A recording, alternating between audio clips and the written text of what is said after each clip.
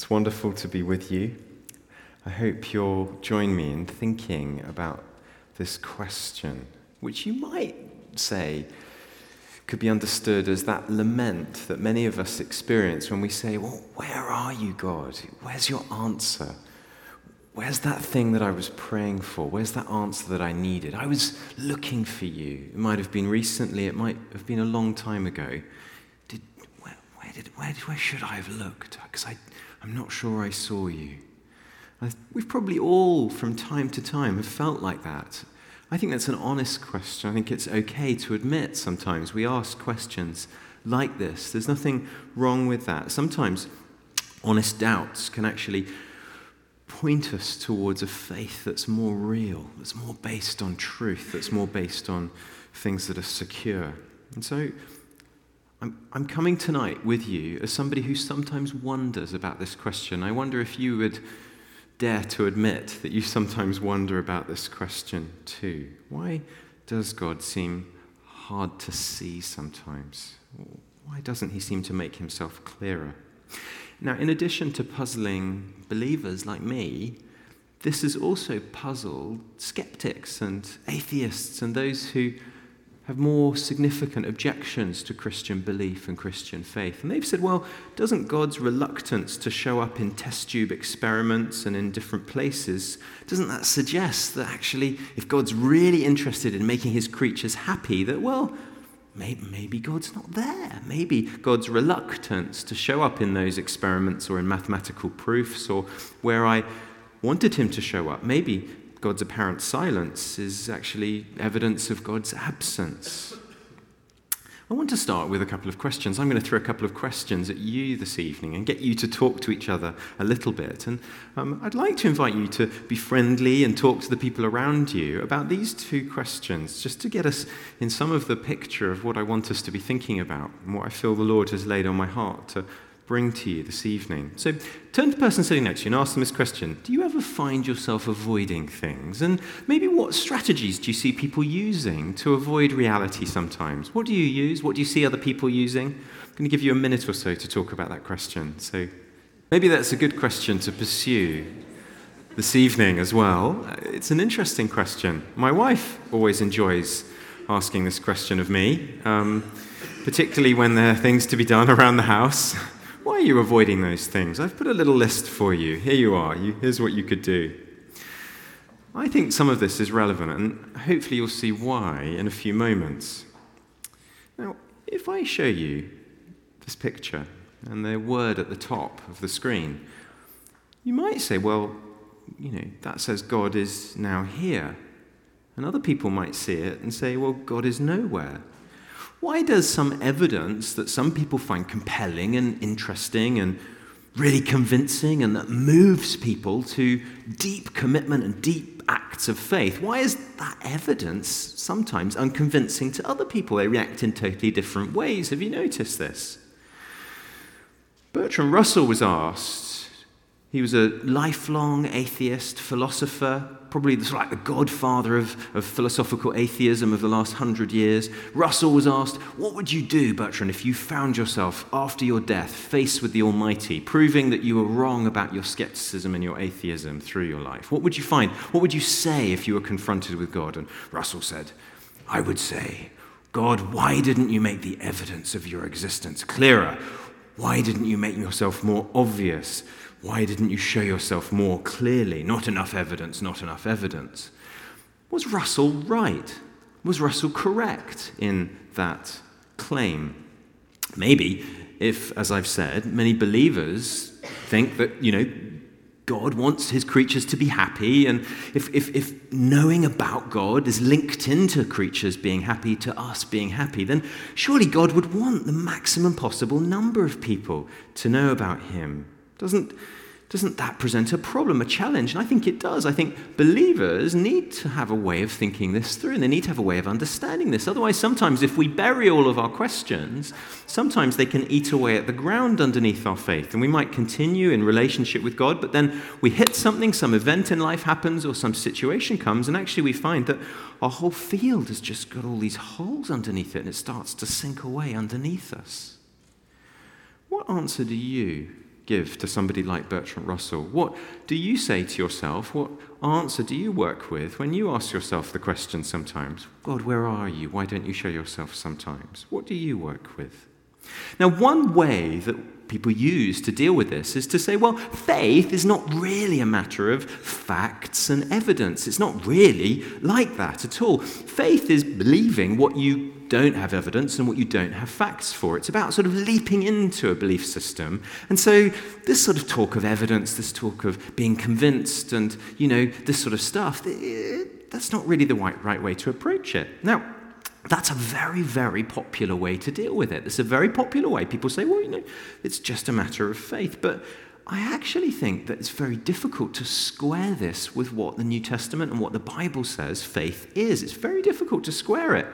Because when the prophets in the Old Testament would remind the people of God to put their trust in God, they would always tell the story of what God had done in history. And they would point back to how God had shown himself, the events that he'd shown himself doing in reality. And in the New Testament, Jesus would say, look at the things that I do, look at the claims that I make, and do they match my power, my authority? And he would grow back people's limbs, he would stop storms, he would know people's innermost secrets, he would cure incurable diseases, he would fulfill prophecies that were outside of his control, like the way he was born and the nature of his death. And then he would predict what he would do when he was killed and how that would happen. So is this a convincing way to deal with it? Maybe not. And especially when you read passages like what Paul wrote to one of the early churches in 1 Corinthians 15. He says, if there is no resurrection of the dead, then Christ has not been raised. If Christ has not been raised, our preaching is useless, and so is your faith. If only for this life we have hope in Christ, we are to be pitied more than all men.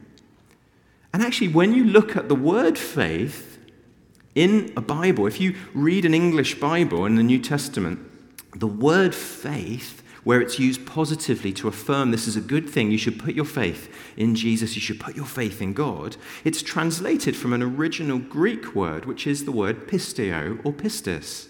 And that means to be persuaded that the object of your faith is real and true.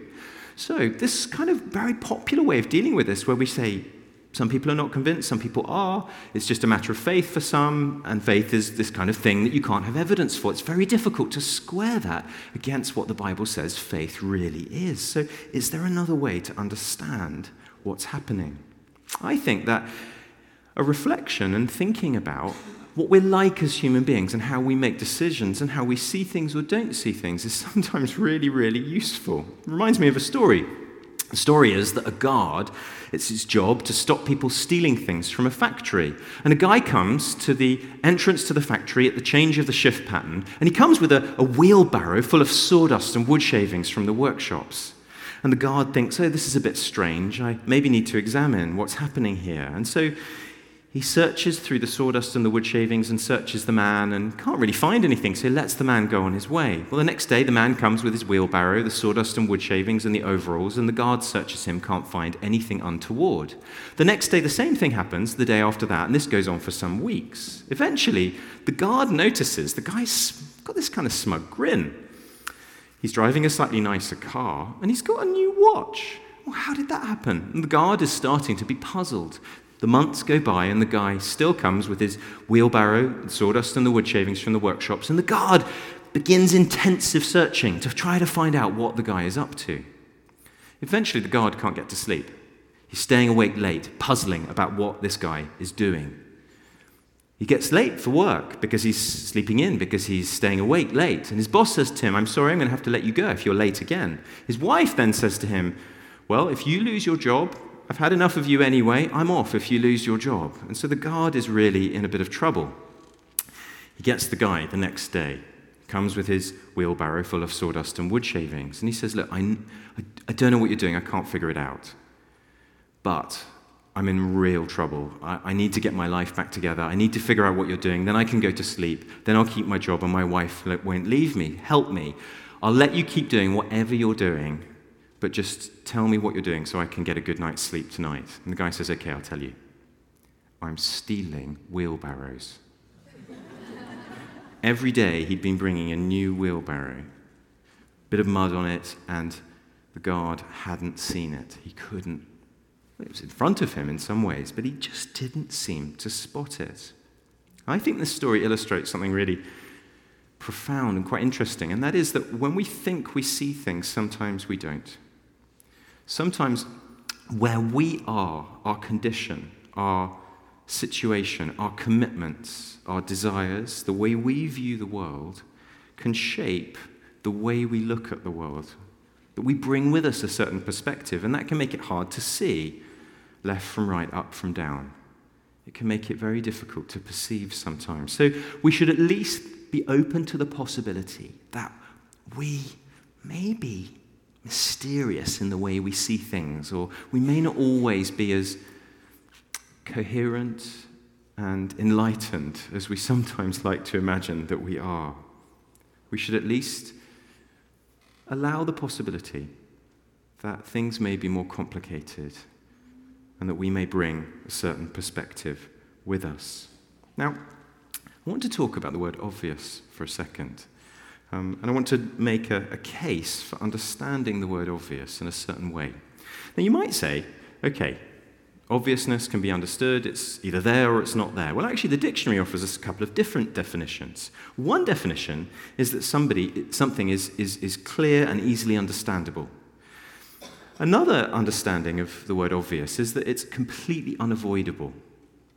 Now, that wall over there is unavoidable in some senses. If I, in some fit of eccentric English madness, decided to run as fast as I could in that direction, that wall would assert its superiority physically over me, and I would break my nose and probably some bones, and it would stop me because that wall is forcefully obvious. Imagine a slightly different scenario. Imagine I said to you, well, I'm feeling particularly generous, and I really just want to give you a gift. And the gift is, let's go tomorrow to the airport, and I will buy you a ticket anywhere in the world with a friend for a week's holiday, and you can just enjoy it. I'll bring my credit card, and I'll just buy you the flight and give you some money for the hotel. And you can just have a great time on me, just as a gift of grace, as a kind gift. You say, all right, that's fantastic. You can't quite believe it, so you pack your bags and get yourself to the airport, and you turn up, and we walk up to the desk, and I say, okay, where do you want to go? And you say this location, you've always been dreaming of going there.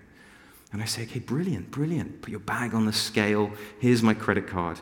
And the person behind the desk says, okay, passport, please. Now, we would say it's clear, obvious in some senses, that you would need your passport for international travel. And if you didn't think to bring it, or ignored the need to bring it perhaps, then that might be a failure to grasp the obvious, a failure to grasp what is easily understood and what's needed in that situation. I'm going to gently try to make the case that I think God generally is not forcefully obvious, but that he is easily understood or clear, that God offers himself in a way that we have to enter into discovering him and understanding him. And that this helps us to understand the different reactions that we see to evidence, to data, to information, to why some people don't spot the wheelbarrow and why some others do. I'm also going to say that I think God sometimes hides himself in a certain way for certain reasons. And that might sound like a bit of a strange thing to say, but I think God sometimes may choose to hide himself. Why might that be the case? Well, I started to do some research. I started to look in Scripture at examples of where God seems to hide himself. And actually, it's quite interesting. There are lots and lots of examples of God seemingly cloaking himself, or not fully revealing himself, or somehow obscuring things, or somehow not showing himself completely to people. So in Exodus, you've got Moses and God, and they know each other, and Moses and God are talking, and the Lord says to Moses, I know you, I'm pleased with you, and I know you by name. And Moses says, now show me your glory. And the Lord says, I'm going to pass all my goodness in front of you. I'm going to proclaim my name, the Lord, in your presence. But he goes on to say, the Lord says, there is a place near me where you may stand on a rock. And then my glory will pass by. I will put you in a cleft in the rock, and I will cover you with my hand until I have passed by. And then I will remove my hand, and you will see my back, but my face must not be seen. Very interesting. Why can't God's face be seen? Then there are some other verses in the Old Testament, in the Psalms, which also seem to touch on this same theme of God hiding sometimes. Psalm 10, why, O Lord, do you stand far off? Why do you hide yourself in times of trouble? Psalm 22, you might hear echoes of something Jesus says on the cross here. Psalm 22, my God, why have you forsaken me?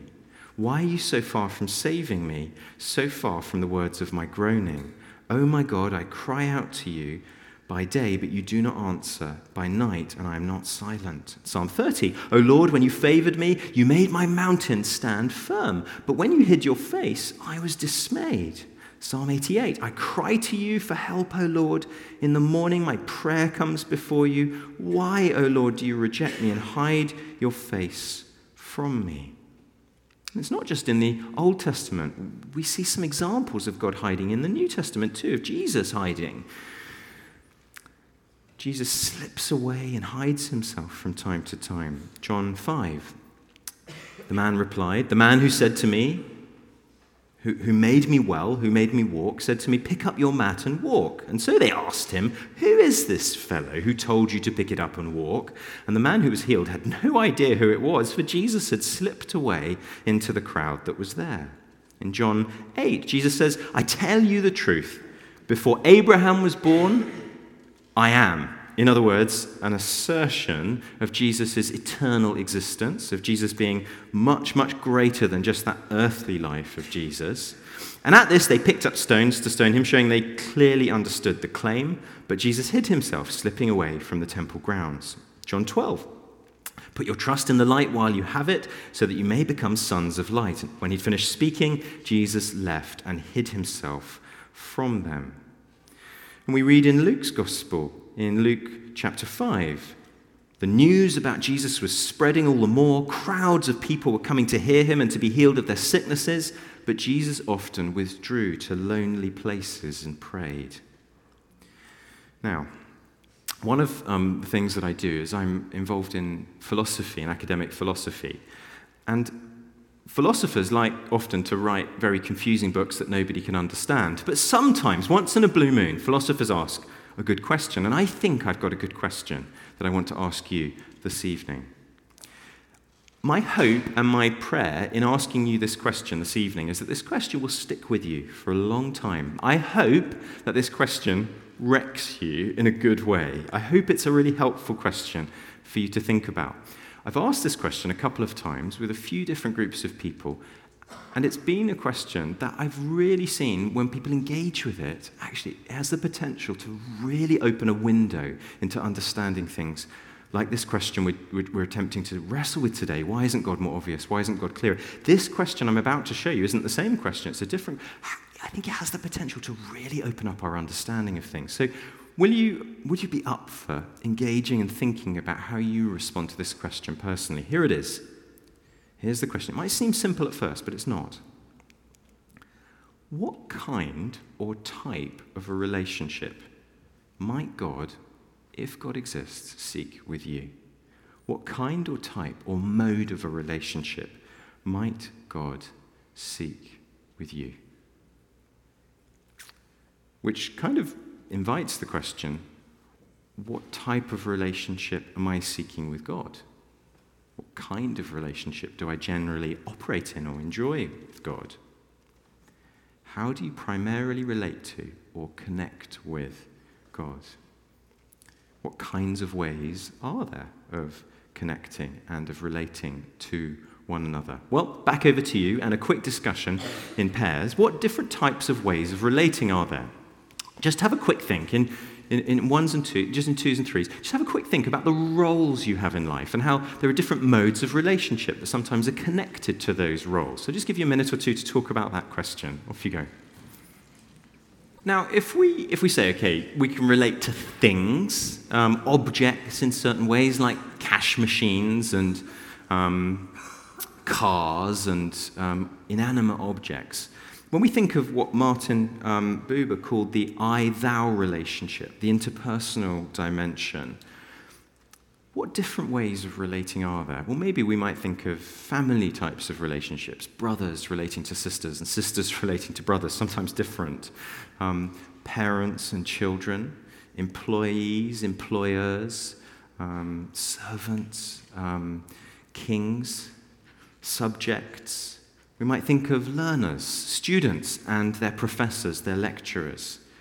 We might think of friendships, the connections between soul friends who have promised to stay friends forever and ever, or friends who have just met each other in a new place, or friends who have met each other on Facebook and don't really remember how they met and why that person's in my friend list, or friends or acquaintances that we connect to through Twitter and don't really understand how we're friends either, because we believe totally in completely different things. And then there are, of course, romantic friendships, romantic connections and relationships. And we live as human beings in a diversity of different types of relationships, and we're constantly having to navigate the appropriateness of our behavior according to the relationship and the different factors in there. And it's complicated, and we sometimes get it wrong, and sometimes those who are closest to us get the worst of us, unfortunately. How does God primarily want to relate to us? I found that people generally think that God relates to us in one or two of 3 or 4 different ways. First way that many people primarily relate to God is through their behavior, through leading a good life, through using their gifts and their talents well. Don't ask those big questions. Don't worry about these types of philosophical questions like I'm asking this evening, but just get on with practical realities of life. Just live the best life you can, use your gifts as well as you can, and let people who want to be spiritual, but actually we need to just do the best we can with what we have. It's a pragmatic approach. It's a moral approach, and it generally starts with God as good but a bit distant. And so maybe the way we relate to God and we connect to God in this kind of a system is that we do the right thing and we try to live that good life. Now, we might add to this the idea that we have to believe in some sort of God. We have to believe that some sort of being who's good, who wants us to use our gifts well, exists in some sort of way. We affirm a set of statements of belief, or we sign up to a doctrinal basis of some kind or another, or we affirm a creed of some type. And we may say, well, maybe if I can believe these doctrines and if I can live in the right kind of way, then that's what God wants me to do, and that's how I connect with God. That's how I know God. That's how God wants to connect with me. Think the right things about God and live the right way. But maybe we might also add to this feeling the right things, feeling positive about God, maybe waking up in the morning and saying, I'm so thankful that I'm alive. I'm so thankful that I have this life and this day. I'm so thankful for the gifts I have. And to feel positively towards God. If you imagine you have a friend, and your relationship with that friend, at distance perhaps, is that you believe that they exist and you try to live a good life because you know that they're a moral person. They would want you to live a good life with what you have. And you feel positively about them as well as believing that they're there. Now, most of us would say, actually, is there not something more to a relationship than behaving and doing the right thing and feeling positive about that friend and believing that they are real and that they exist? Is there something more to a human relationship? And so maybe there's something more to the divine relationship. Maybe there's something more to the relationship that God yearns for with us. However, I think many of us tend to take these sorts of systems, believing the right things, doing the right things, feeling the right things, we compress it together, and that becomes our faith, that becomes our religion, that becomes what makes us a Christian or what makes us a religious believer. And we think that if we keep this stuff going, then actually that's what having faith is, that's what relating to God is. But if you think about it, maybe there's something more. Maybe God doesn't just want us to live a good life and to feel positively about him and to believe in his existence. Maybe God actually wants to know you, the unique individual that he's created you to be. Maybe like a friend that values you, or maybe the friend that you yearn for. A friend who really just wants to hang out with you and to know and to laugh with you at the things that you react to and the things that you enjoy. Maybe God actually thinks those other things are a celebration, a way of expressing and saying something about this relationship. You see, it's news to many that God primarily doesn't want us to be well-behaved. He primarily doesn't want us to just believe the right things and feel the right things. His primary interest is that he would be our Father and that we would know him as sons and daughters and we would know him in a relationship. How could God tell us about this? How could God tell us that this is what he wants, that this is what he's interested in? Okay, I need to tell you a slightly horrendous, embarrassing story now. So I was at school, boarding school. I was 14 years old, and at school, the school decided that they were going to go co-educational, and it was a single-sex school, and the girls were going to come, and to a school of sort of 500, 600 boys, they were going to add in 400 girls from another school. They were going to amalgamate. We thought this was going to happen in a year or two, but suddenly the girls' school, unfortunately, ran into financial difficulties, and we were told that in a week's time, 400 girls would be joining our school. Now, as you can imagine, it was pretty intense. The competition was rife.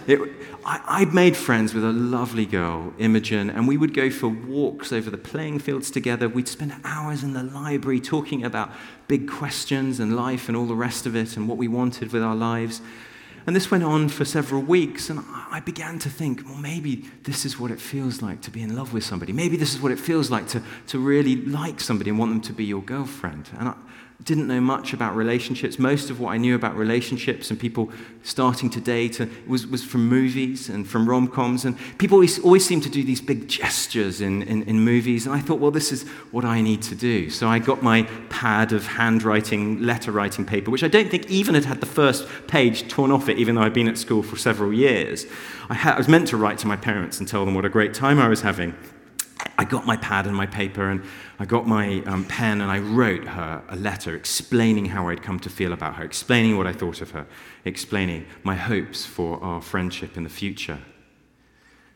I remember having to sort of push with quite a lot of force to fold the 14-page letter and to stuff it into the envelope. And I remember sellotape being involved in sealing it shut. I didn't think this was at all strange for some reason. Anyway, I got the letter and I took the letter up to her. I got into sort of, there was this downstairs area we could access, and I put the letter on her desk in her study and retreated out into the night to wait for her response to my communication. Well, I saw her a little while later that evening. The look on her face told me everything I needed to know. It was terror. She was completely shocked by what I'd said and by what I'd expressed. She had no idea that I'd been feeling like that. Our friendship was pretty strange after that point, as you can imagine. It was awkward. It was a bit weird. Never really quite got to anything like the friendship that we had before. Now, maybe a bit of ego in me says, if I'd approached things a bit more cool, a bit more calm, then maybe things would have ended differently. I think God had another plan for me in the end, but I wonder if this tells us, because some of us have had these experiences too, where we've been strong in our communication and it's changed a relationship. Maybe somebody wrote to you and said, "The Lord has told me that I will marry you." My wife reported she had a few letters like this when she was single and living in London. Sometimes the strength of those communications works out well. Sometimes we crash and burn, and the relationship is never quite the same until much, much later, perhaps. Here's the question I want to ask you now. How could God tell you of his love for you in a way that completely left you free? In a way that respected your independence to choose to discover him if you wanted to, but left you free and didn't freak you out? If it's true that God loves you and me more than we can possibly imagine, if God just revealed that in one moment to us, we might say, yeah, that would be wonderful. But imagine you've never experienced that before. You weren't really sure if you wanted to know that. That could be terrifying. And maybe it would also completely obliterate your own choice to choose to discover him, to choose to know him. I think God wants to know you and wants to love you in a way that's deeper than doing the right things, believing the right things, and feeling the right things. I think God wants a loving relationship with you. But I think God has set things up in such a way that he's created a space, enough space in the way that we relate to him in the world and in our lives, that we can choose to discover him if we want to, and he will respect our choice. It's not forced, merely available. As Tozer said, God waits to be wanted. Pascal said this. He said, God wishes to move our hearts rather than just our minds. Perfect clarity about God. If God would appear in test tubes and experiments and maths proofs, might help the mind, but wouldn't it harm the heart? God needs us to humble our hearts so that he can have relationship with us. And then hold that against Jesus. Maybe God has and is showing up and showing himself in the person of Jesus. If everything that Jesus said and did is real, if that happened right now in front of you, that would change everything about any reasonable person's questions about God. When we're faced with Jesus, C.S. Lewis says, it is terrifying. It may seem unlikely, but he says, I have to accept the view that he was and is God, and that God has landed on this enemy-occupied world in human form. I think that knowing God starts with a personal relationship, a personal invitation, a personal response. Pascal says, there's enough light for those who desire to see, but enough darkness for those who don't. How could somebody, if they wanted to open the door and invite that way of relating to God that he's designed, where he respects our freedom, how could we open the door to that? Well, that's a choice that I made myself when I was at university. The Bible uses the word repentance. It uses this word which describes how we come to know him. Is God giving his son enough to catch your attention? Repentance means saying, I'm turning away from the stuff in me that's stopping me seeing reality, that's stopping me admitting that you're there, the stuff that might be a blockage to a relationship with a holy God. How can you open the door to that relationship? You simply have to say, I need it. You simply have to say, I see you, God. I think you're pure. I know I need your help. I know I'm not pure. As we take communion this evening, I want to invite you to form your response in terms of that. Accepting communion from a heart that says, I think you're a holy God and I think you're there and I want to come and I want to open the door. I want to respond to that invitation to personally know you, to have that relationship with you. That could be one way of expressing and one way of just going through that decision to invite him to relate to you.